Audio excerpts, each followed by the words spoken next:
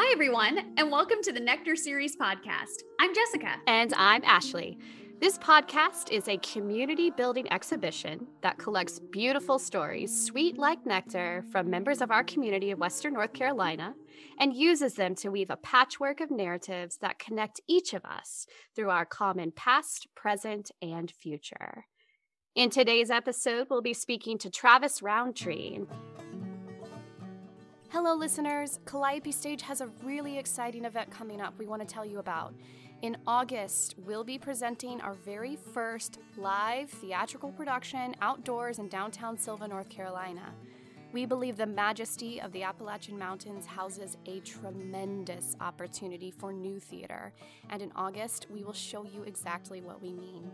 23 artists have worked 3 months to create 10 new original shorts, or short pieces of theater.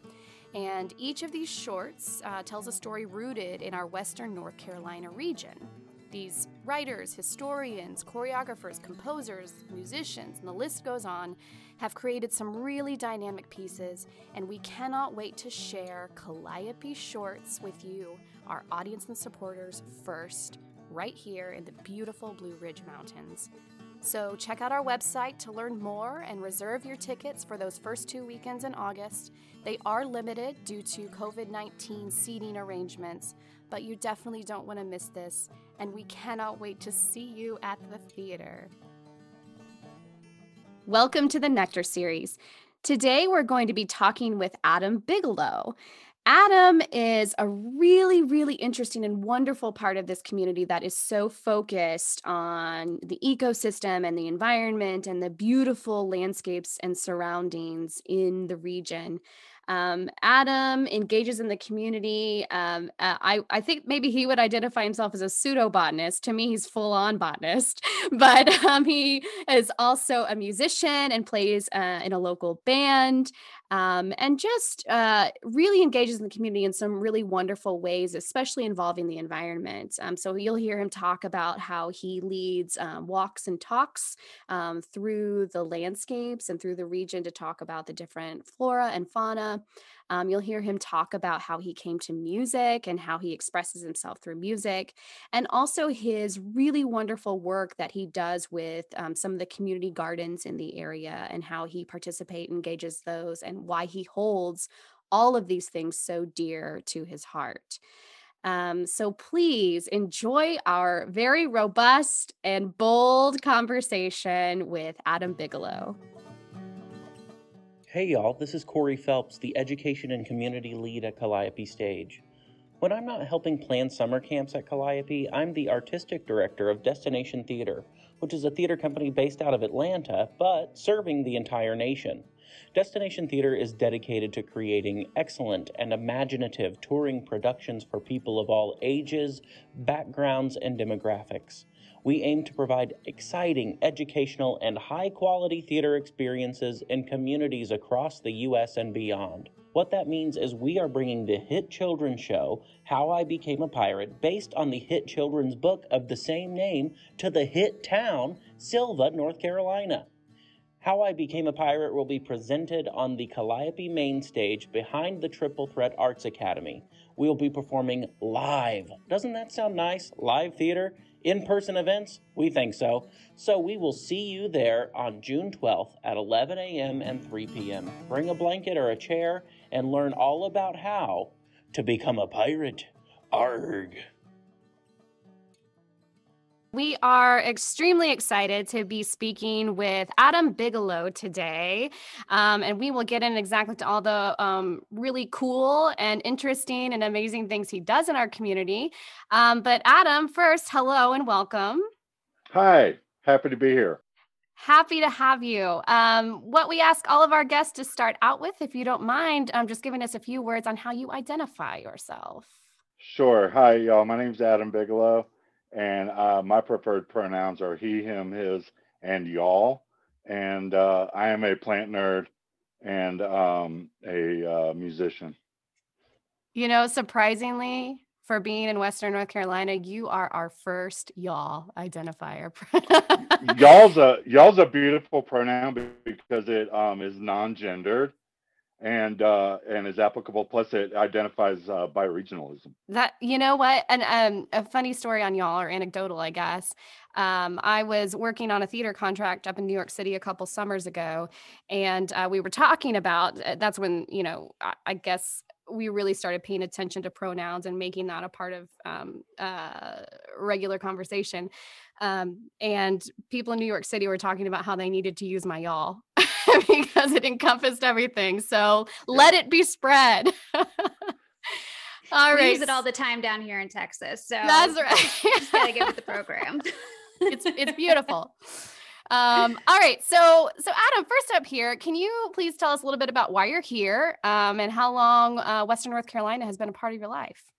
Sure. I love Western North Carolina, especially Jackson County, and I've lived here for most of 28 years.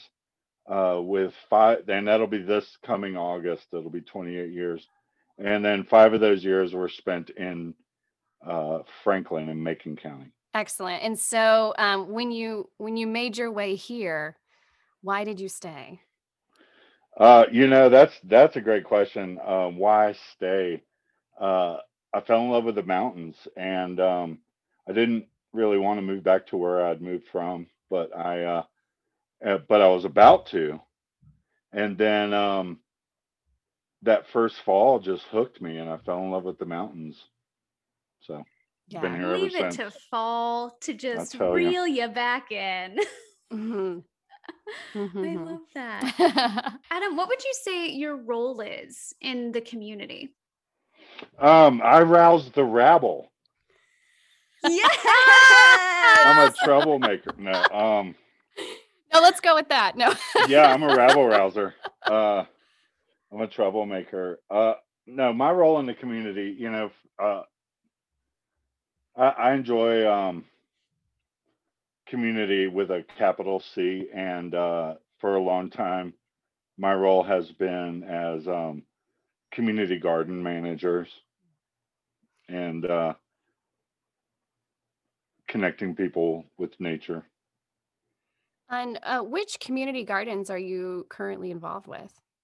I am a member of the Silva Community Garden in downtown Silva, in sunny, beautiful downtown Silva, right across the creek from the old courthouse slash new library, and the beautiful hillside and the steps and that statue of their Confederate hero. And we are on the other side of the creek, have been a part of that garden since the second year of its existence, which is now 16 years. And That's then so awesome. I love it. Community gardens are great. We we grow food and we grow community. Well, I work with I run as garden manager for my part of my employment is to run the Cullowhee Community Garden in Cullowhee, North Carolina. So there's two different ones in Jackson County so far. There's more than that actually, but two I'm involved with. Can you talk a little bit for any listeners who may not be familiar with community gardens, or maybe they know of them but don't know how to get involved or why they're there or what they do? Can you just talk a little bit about what community gardens are? Yes, except I don't know if I can do the little bit part because I'm very passionate and I've been working in it for a long time. But yes, in general, a community garden is anytime a group of people come together to work a little small piece of land. So it could be anything from um, a neighborhood association planting flowers at their front entrance as a group a few times a year to large scale food production, um, organic farm operations that run with volunteer labor and community labor, such as Root Cause Farm out in Fairview, North Carolina. Or it can be a model like ours and others, many others, where people adopt their own garden plots within a larger garden and grow food, uh, flowers, vegetables, and herbs for themselves and friends and family. And there's a lot of different models and varieties of types of community gardens, but that's pretty much what they share is people coming together to grow plants. Well, I think it's pretty fitting that we are interviewing you here at the top of spring. Oh So, man. can you tell us about spring at a community Oh my garden, Lord. or spring in Western North Carolina and the I, mountains in general? I accept that second question, please and thank you, Yeah. because we are at the top of spring. I like that very much, and I'm up here at the top of a mountain where the spring water comes out of the hillside, and the spring wildflowers shoot up. And spring is a very powerful and magical time. You know, people call it New Year's in the dead of winter, and they set these New Year's resolutions and then wonder why they fail. Um, that's because on December 31st, the ground is bare and empty. And on January 1st, the ground is bare and empty. There's no change. Celebrate New Year. Make your resolutions in springtime when one day the ground is bare and empty, and next thing you know, flowers pop up. And many people consider spring as weather, nice weather. But springtime is, when it comes to weather, springtime's all weather. We'll have nice days, we'll have cold days, rainy, snow, and all of it. But really, spring is the emergence of life into the northern hemisphere or southern hemisphere in the temperate areas, um, and the return of flowers.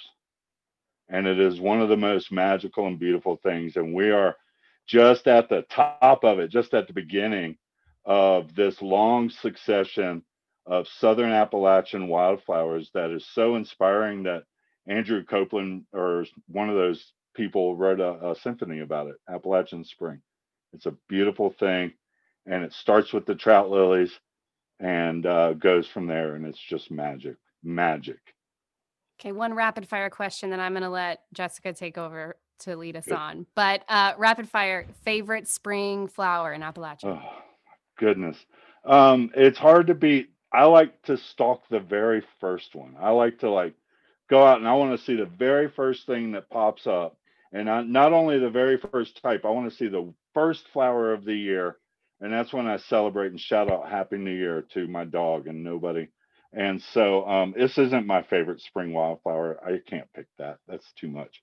But I will talk about the trout lily, Erythronium umbilicatum, Erythronium virginicum.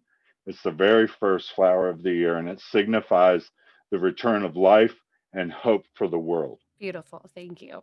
You're welcome. I love that. Funny story. I lived next door to a community garden in New Oh, York cool. City in Harlem. Oh, yeah. And it was so much fun. And every weekend and during the week too, everybody, they would come and everybody had like a little plot who was a part of Mm-hmm. this community garden, and they would, water it and check their plants and things like that. But sometimes around holidays, there would be these big cookouts that would Mm-hmm. happen in the community garden. And it was always just such a fun way to build community and to connect. What do you think is your favorite way? Or how do you most connect to people in your community? I do it. I really am a firm believer in community health and strength and connection, because it's a big part of resiliency. And uh, and when things are going good or when things go bad, you want your community around you. And of course, 2020 has been a struggle for a lot of that. But during this past year and during the lockdown and the social distancing, the community gardens were a savior for me and for a lot of people, because we could be outside, physically distant but socially connected. And gardening in general got a resurgence last year as people were stuck at home and whatnot. But yeah, I connecting with people by one of my favorite things to do is meet with somebody who wants to adopt a gardener, who wants to learn about how it works. And I walk them around and tell them about everything and show them stuff and show them the open and available plots. And then they say they want to join. And I say, okay, well, you got to pick a plot. And they pick it. And it's like, yay, welcome. And there you go. It's yours. Bye. And then it's yours to work. And I really love that. So doing tours, teaching people. Those are some of my favorite things to connect with community, my community here locally. But I have other loves and passions that allow me to do that as well. Mhm. Yeah. Oh, that's so beautiful. So not only engaging in the community, but building the community through education and Mm, also through welcoming. Like I would feel so hmm. welcome if Mhm. somebody were able to help me pick out my specific plot and be That's really right. excited that I joined. Yeah, I want people to fall in love with gardening, fall in love with nature, to be able to better understand our connection to it, and that we're not separate of nature, but we are an ecosystem and we are part of the ecosystem, and that it needs us to be behaving as if we were. I um, maybe not going to be drawing a parallel here, but I've been doing some recent research on, the benefits of community arts projects. I'm seeing a lot of Hmm. similarities in what you're saying and kind of what I've been thinking about because, there's increasing, research and studies that are being done that talk about how shared arts and cultural experiences are really key and vital to strong and vibrant communities, both socially, culturally, and economically. I Okay. sense I sense that community gardening or shared experiences in nature would be similar, right? And have the same sort of direct links between the economic health of a community and the quality of its social bonds. Um, I love the addition of nature to that because that's not Mm. necessarily a part of shared arts experience, although it could be. Oh, Do it you can be. feel that there's a link Yes. between the vibrancy and health of a community? And the community Yeah, gardens yeah. availability and participate, very much so. And not only do I feel it, but there is a lot of supportive research showing that benefit, and a lot of it happened in the municipal community garden groups around New York City too. Brooklyn Botanical Gardens has done a lot of wonderful research and work, but there's others, and so the American Community Garden Association is as a treasure trove of links to that supportive research, and also, yeah, the economic vitality. It can help raise property values in a neighborhood. It brings people together in times of trouble, and so you're connected to people. We meet and make friends in a community garden with folks that we may not have crossed paths with or connected, and especially in more populated areas. Um, but it's not all fun and games, and it's not all sunshine. Sometimes there's a lot of challenges with community in general. Mhm. My joking working title of my memoirs right now is "The Politics of a Community Garden: A Microcosm for America." Because, yeah, right, right. We can get some funding for that. I'll write Yeah, that book. I right. would read that book tomorrow. Shoot. I mean, because a lot of people get along, but sometimes we don't. And it's community, it's people having to get along and having to work out and work through conflict. And when Mhm. there's a shared mission and a shared vision, then conflict actually is beneficial and strengthens the project.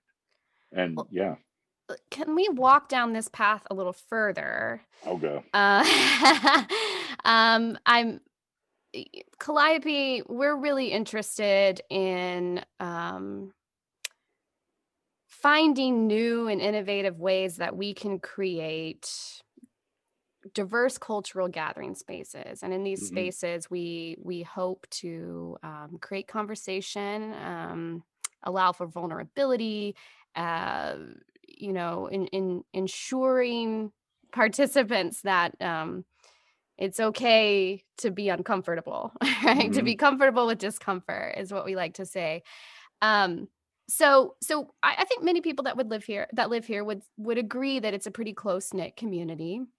But we, even as a close-knit community, we, just much like a community garden, aren't without our political challenges, right?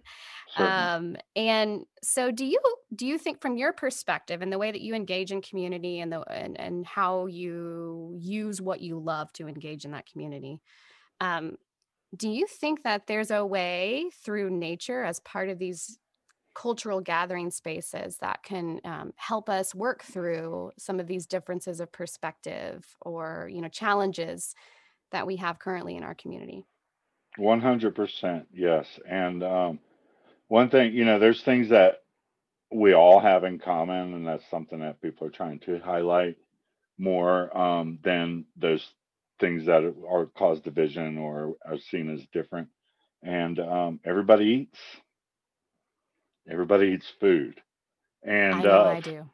oh boy, food is culture. Yes. Um, and I'm not even being flippant when I say like agriculture, horticulture, and our cultural heritage is wrapped up in food. And culture is tied to caring for things, or to cultivate the earth, or to cultivate land, to turn it over and care for it and tend it and provide that basic sustenance and that need that we all have and share. And so, whatever our socio-political, ethnic, and dot differences, and those things that lead to the beautiful diversity of the human species. We all have that need to sit down and eat food, and so when we can do that together, um, it can bridge a lot of those perceived gaps. If you share a meal, I read just a couple years ago that there's some researchers looking at that if you share a meal and eat the same food and eat the same dinner, then your microbes in your gut are processing the exact same components as the person you shared that meal with. So y'all get a connected experience through that. Mm. Oddly, it was in reference to ordering the same thing as the person who's interviewing you for a job at a interview lunch or whatever, as a way to try to get them on your side and stuff. But that wasn't what fascinated me. What fascinated me was that microbial and gut connection. I love thinking about that. The way that you put that, Adam. I think that's so beautiful. It's culture. That's what and we are a human culture, that, and human has a shared root word with humus, or the breaking down of living material into back in the soil from when it came. And I come by this naturally. My name is Adam, so the root of that is man of red earth or dirt. I like to say my name means dirt, but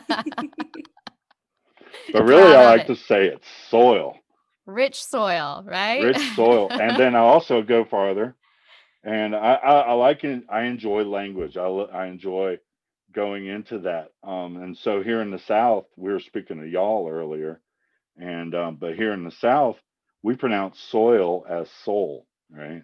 I love that. I love that. That connection there. Yes. That's It's not right. just soil, it's soul. It's soul. And then, all right, so take it further.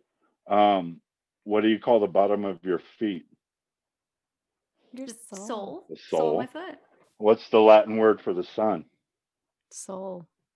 That's right. Solar, soul. So when I'm standing barefoot in the garden, you know, the soles of my feet are in touch with the soul, and it's warmed by the soul, and then that feeds my soul, that part of every living thing that never dies. I, I mean, I think we can end it there, Adam. Yeah. You Well, just I have more No, it's questions. brilliant. Yeah, mic drop. Bring it. But just based on that, Just based on that. you are Yep. such a creative person. Like, Yes. already I'm like blown away Yeah. by this Mm. creativity and knowledge. But where Mm. do you find that creative zone? When do you feel like you're in that creative place for you? Oh, that zone, that flow state, that like non-thinking and doing is the magic. And so that happens to me all I cultivate that like I cultivate a garden.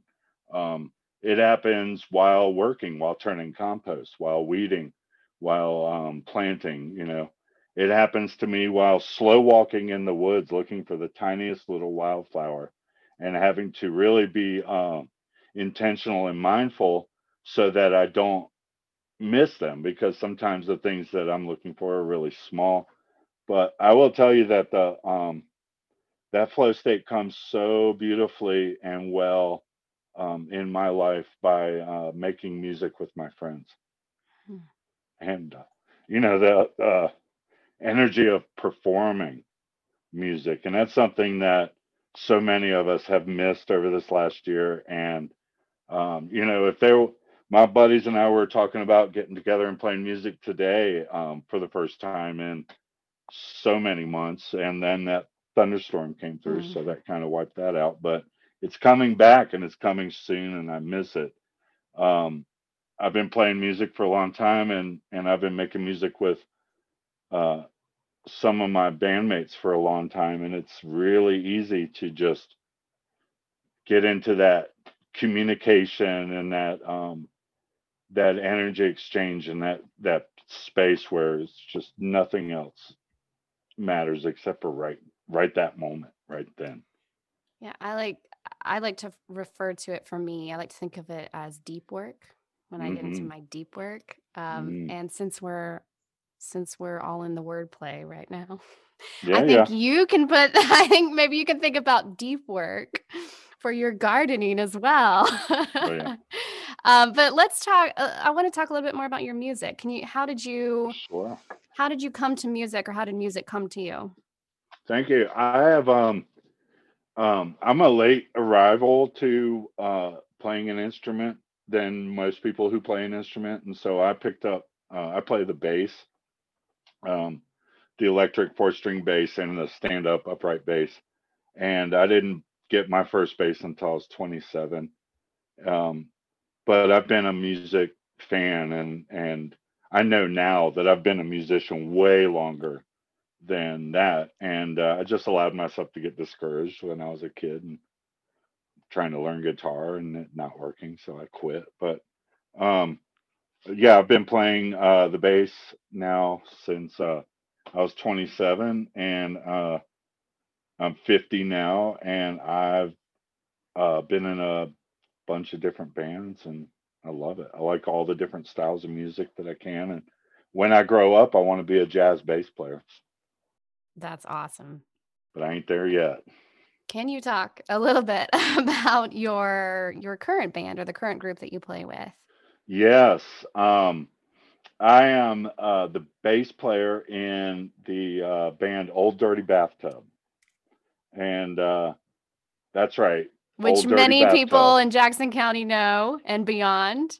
Old Dirty Bathtub. ODB is in the house, um, and we are uh, a string band um, that anywhere outside Appalachia they would probably call bluegrass, but we know better here. And we're like a bluegrass jam band, and it's so much fun. And we produced an album and are real proud of it, and have uh, we're playing regularly and had some really nice opportunities coming up regionally when COVID came through and things got shut down. So we're really excited to try to pick that back up and rebuild it. Our album is called Pack Mule, and you can find us on Spotify. Awesome. We'll make sure we put all that in the show notes too, Adam. Sure. Yeah. So, Adam, Yeah. we've talked about your gift of gardening and education, Mm. your gift of bringing music to the community. What do you gain from the community? What Mm. is the community's gift to you? They give me nothing. Oh, I'm just kidding. Oh, I'm so kidding. They this community supports me. This community gives me love, with a capital L, love, the big, big love. I have lifelong friends, but more than that, I know that if I'm in need of help, there's help available around me. And I know that because when others are in need, we help each other. That's what we do. But I've been in need and received amazing help. Everything from last year when I didn't want to stop gardening and seek out other income, which I normally have to do because I'm only a year round 20-hour a week employee running my community garden in Cullowhee, or our community garden. So I have to do more than that. But last year, all I wanted to do was help people grow food and grow food and work in that garden and try to do as much as I could to make those things keep going. And so I put out a call, spending some of that social capital, and asked people to give me money so I could keep doing that. And they stepped up and did, and it was so humbling and beautiful. And that's just one of many, many, many ways um, that this can. I mean, and that's an economic thing, really. Um, you know what? I think anything that we're seeking outside of ourselves and outside of our community is to be had and found in your community. And so they are. I love this community around us here in Western North Carolina, and Jackson County um, is a very special place. Yeah. What do you hope that your impact will be? I mean, you've already had an impact on this community, but what is your wish that when people think of you, that blank is your Mm. impact? Um, you know, yeah, I don't know. I hope that I don't know what that's such a, I don't know. I don't, what do I hope my impact is? Here's what I hope my impact is. Thank you. Um, I hope that people notice the natural world around them. I hope that people, through my teaching, through my sharing of beautiful photographs that I take of flowers, and by even more importantly, coming on a guided interpretive wildflower walk with me, which is stuff that I actually do and will be beginning soon again, as a small side business. I want people to fall in love with flowers and fall in love with nature. And I want them to do that. And I'm intentionally hoping that they do. So that they'll know why it needs our help and protection. Because, if you don't know something's there, you can't love it. And if you don't love it, why would you care if it's there? So I love to, one of my favorite things in the world is to take people for a walk in the woods, lead them into a field of wildflowers that are small and that they haven't seen yet, and then point out one, and then watch as they realize, oh my gosh, oh my gosh, they're everywhere. And, it's just such a great feeling because that happened to me, and it's that awakening. And then I've had a bunch of people say to me, after walking in the woods with you, Adam, I just see flowers everywhere. And it's because they're everywhere. Today's episode of the Nectar Series is brought to you by Anchor. Our mission here at the Nectar Series is to share stories. Use Anchor to elaborate. Anchor provides you with the tools to tell it all. Not only do they provide unlimited free hosting for your podcast, Anchor supports your podcast with blog entries and answers questions on monetization and making your podcast fun and entertaining. Visit anchor.fm to find everything you need to make a podcast, all in one place, for free. That's anchor.fm. Yeah, I think that is a pretty incredible impact, even if it's just with one person, right? Hmm. The gifting the opportunity and the wherewithal for someone to see beauty around them, additional Mm, beauty around them that they didn't notice before. I think that is an amazing legacy. mm, How, and in what ways have you felt like that impact or that legacy or even your intended purpose in the community has been challenging for you? mm. Um, yeah, well, it is challenging. One is to like trying to uh, grow a business and get people to come on walks and stuff, and then to sustain that so that that every year I get return people and new people coming, and um, it's that's a challenge, and so that's some of that business side of the stuff that is not at all exciting or fun for me. Um, Eventually, I hope to pay somebody else to do that, and I can just go walk in the woods and teach wildflowers. But yeah, and then challenges also are, you know, I'm not always a nice person.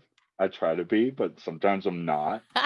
When you live around people for a long time, there's history, there's past, there's conflict resolutions and different things. And so, and then there's perceptions and people thinking certain things of me thinking certain things of other people or whatever. It's not all sunshine and pretty flowers. And then the challenges are our own my own individual struggles and perceptions of myself, and you know uh fear of success and negative Mm. talk and all that, you know imposter syndrome stuff and all that wrapped up. And it's just like, I know people who really know all the plants in the woods. Most of the people around here think I'm the guy that really knows all the plants in the woods, but I'm not that guy. I know a lot compared with lay people. Yes, compared with some of the rock star botanists I know, I am just an egg. I know nothing, but I'm learning more and more. Um, Adam, I've removed all of the plants from this room because I would be oh, so embarrassed for you to see them. Like you oh, would look at it and be like, why are you killing every plant that you own? you mean house plants? I kill house plants all the time. I have, and I try not to let these hear me.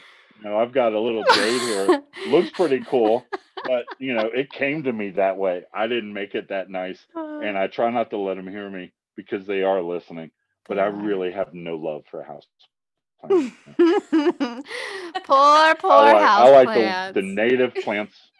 Poor little house plants. I like the native plants that live out in the woods, and then I like the native plants that can live in our gardens and landscapes, and then I like the ecological connection that native plants provide, and it's such a beautiful thing. And we rely on them way more than they rely on us. Yeah. I love But that don't be shamed about your interconnectivity. house plants. I'm sorry. Oh no, the house. I just the imposter syndrome is real. I Oh think for yeah. everybody and everything. And I just wanted to tell you that I'm killing my houseplants. That's right. The horticulture industry that produces those houseplants are really glad that most people do kill them because then they buy more. Yes. It's a Yes. business, always a business. That's right. Adam, what can the community do for you? What can the community do for me? Hmm. Um, well, one thing they can do for me is first place the oxygen mask on themselves before helping others. Yes. Always a good PSA. So, metaphor, take care of yourselves, be good to yourself, cut yourself some slack. We all just went through a damn global pandemic. Yeah.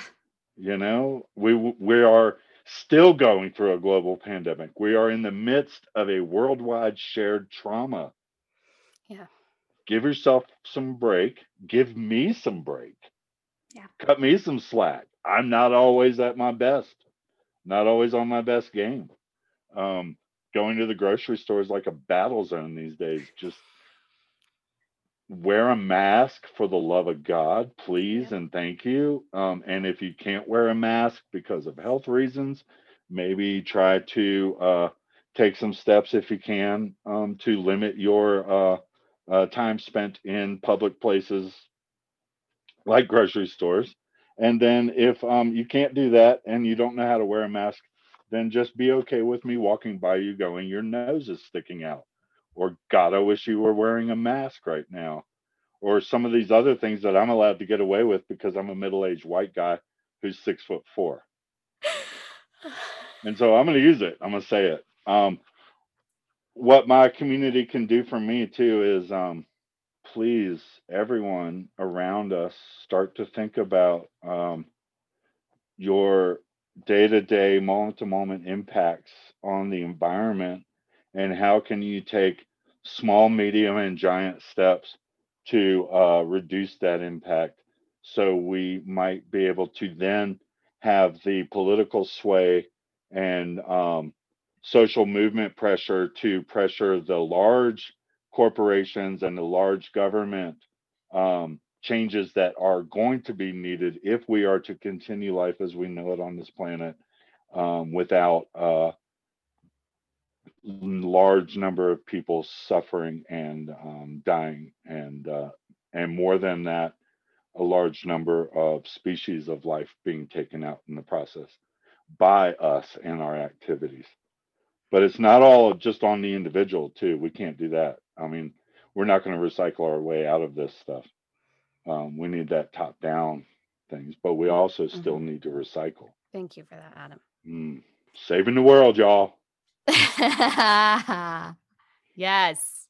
I have another question for you. Just to clarify, anybody who knows me at all knows that I love talking about myself and stuff. I will Well, run my mouth. I will it's advocate, great. sometimes too much. But so yeah, ask away, fire away. I like questions. What are some ways that in speaking about what we can do on a personal and an individual basis, Hmm. thinking like what can my impact be? What are some ways that the people of Jackson County can help to preserve the nature that surrounds us? Mm. Mm. Yeah. There's a lot of things that I could speak about right now that run the gamut from, reducing our purchasing and packaging, reducing our waste, uh, taking food waste out of the waste of the trash stream and composting. And there are so many things that I could speak about.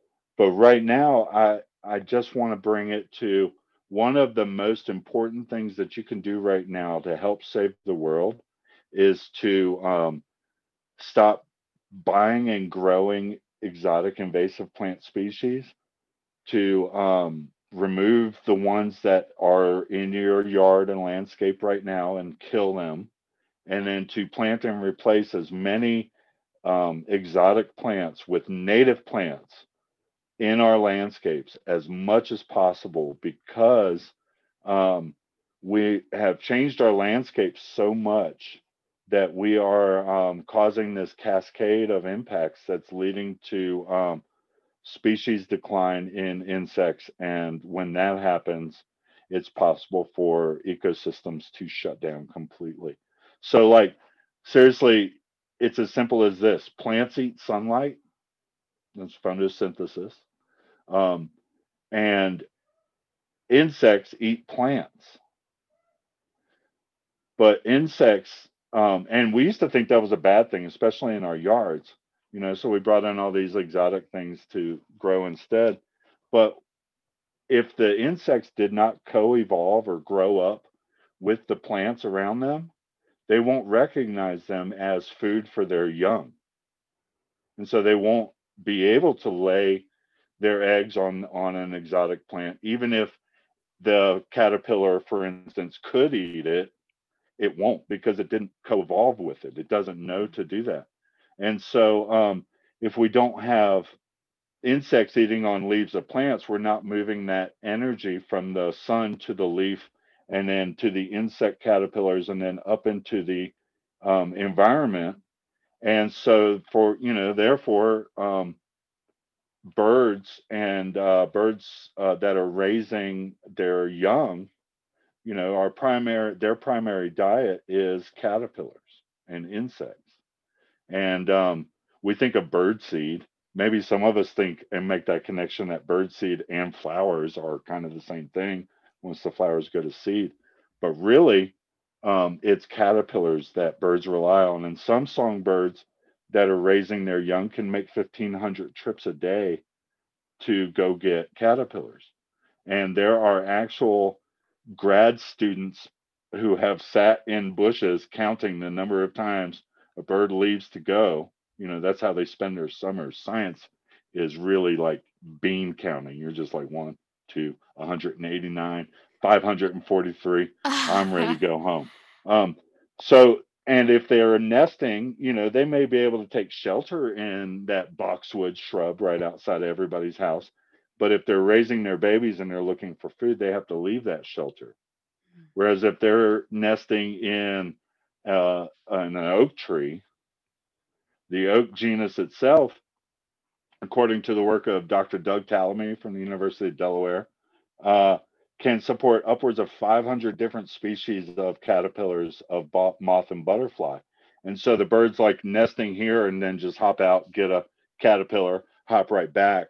They're not gone from the nest a long time. There's no snakes coming in eating the babies. There's no hawk grabbing mama and stuff. That's reduced. Um, I'm not saying it doesn't happen, but so our yards can serve as that connection of reestablishing a natural ecosystem, and our yards, our landscapes, our corporate and educational campuses, instead of being a wasteland and a sterile environment where there's not very many things living, you can actually bring in that whole circle of life into your yard. And it's like the Lion King.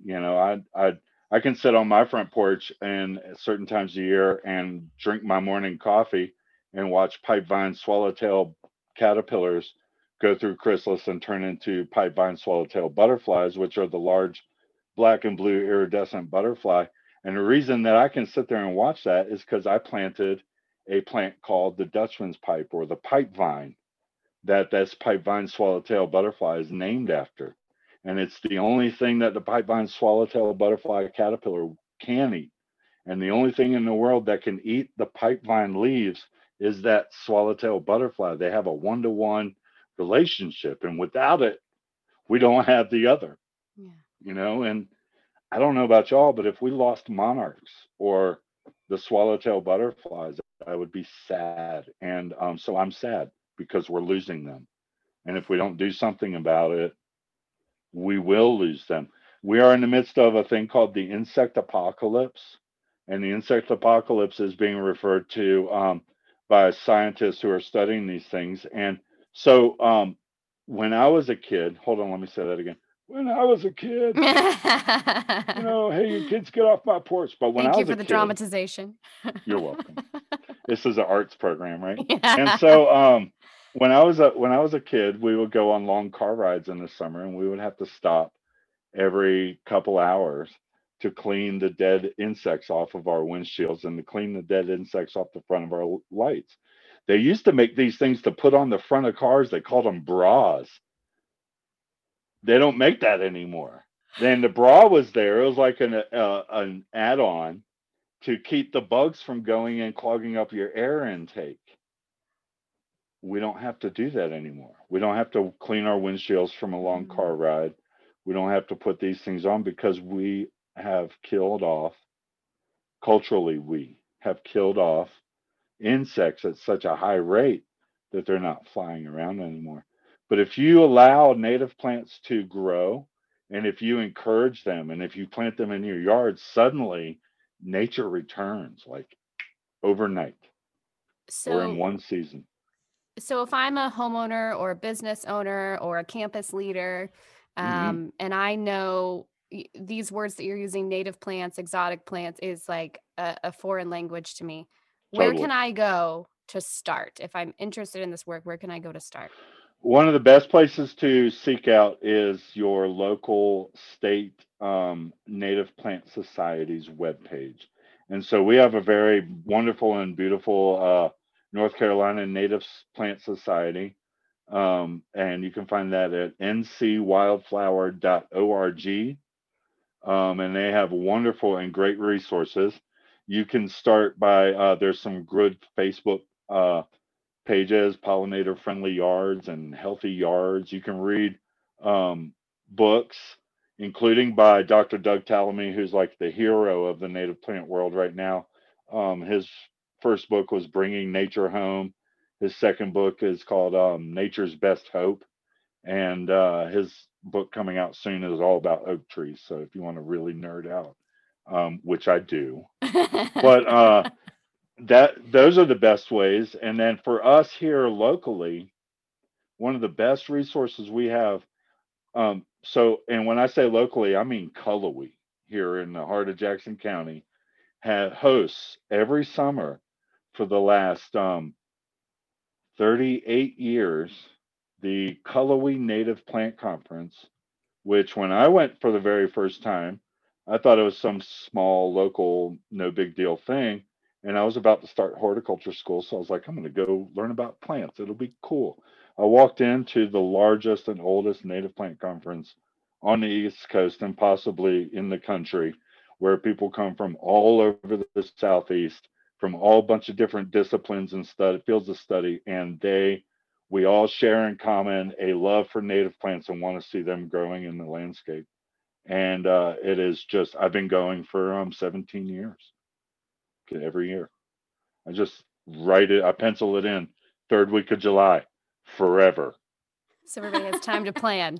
That's right. That's great. Thank you. Well, Adam, before we get to our last question, this is a Jessica special question. Oh, good. Talk to me about kudzu. Okay. And why we hate it, what we're going to do about it. Tell me what I need to know. So kudzu is the scientific name Pueria montana, and it is a plant that is indigenous to Japan. And kudzu was brought over and introduced into North America by agricultural scientists and the ag extension at universities to try to slow the massive amounts of soil erosion around rivers and streams and creek banks that happen by our European extractive, no care for the future agricultural practices that decimated Europe. And then we spread them over here and they decimated here too. And suddenly everything was running. So they brought it for that. And they also were hoping that they could use it as a cattle feed. And so it was introduced on purpose. And in fact, the USDA was paying farmers as late as the mid 70s to grow it and to plant it, even as within 10 years of it being introduced early in the 1900s, there were people showing that this was going to potentially be a problem. And it became a big problem. And so it has spread all around the United States Southeast, and it's here in Appalachia and has been a long time. Down in Mississippi, Alabama, there's thousands of acres of this stuff contiguous. And the thing is that because it's an exotic plant, it doesn't have that those limits and regulatory systems around it to keep it in check. It doesn't have insects and animals that evolved to eat it and to keep it back. Whereas it's a beautiful and wonderful plant on its own in Japan where it's supposed to live. But here it's a scourge. And so it has spread and spread and spread, and it grows so fast. And it's it's probably the main poster child of invasive plants. To be that even people who've never heard that word before know about kudzu and what it does. And so one of the main ways that it's trying to be brought into control is using synthetic pesticide, chemical warfare, which loses that battle. And we all lose that battle. But I don't want us to stop trying to kill kudzu either, because kudzu is going to cause us, because it outcompetes native plants. And it then, when you do that, when you clear an area of high diversity or even medium diversity and replace it with just one species that does one thing, that is not well balanced in the ecosystem, so it's fragile and it has no um, diverse community of resilience built around it when it's plants. So um, one thing that is being done is people are land managers and environmental organizations are going out and they call it treating with herbicides.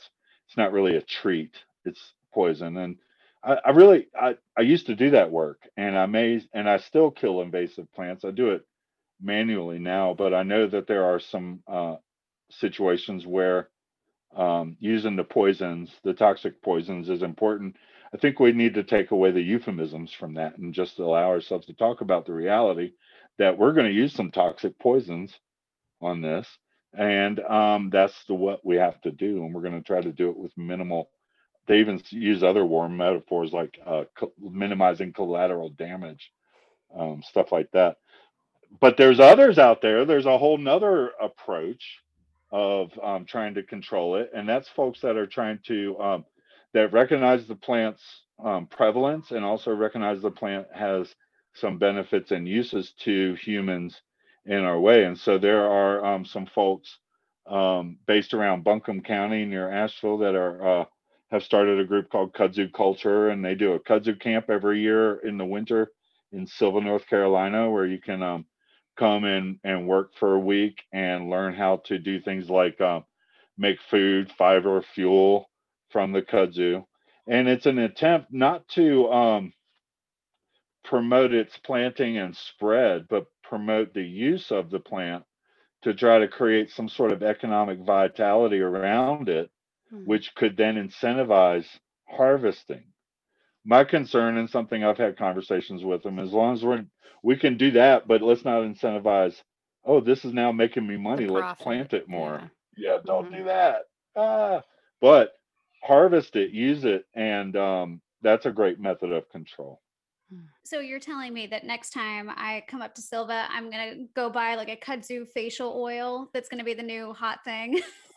Yeah, and kudzu flowers are very fragrant, so you might have some kudzu facial cream, kudzu oil, and then the kudzu flower essence aroma. It kind of smells like grape Kool-Aid when it's flowering.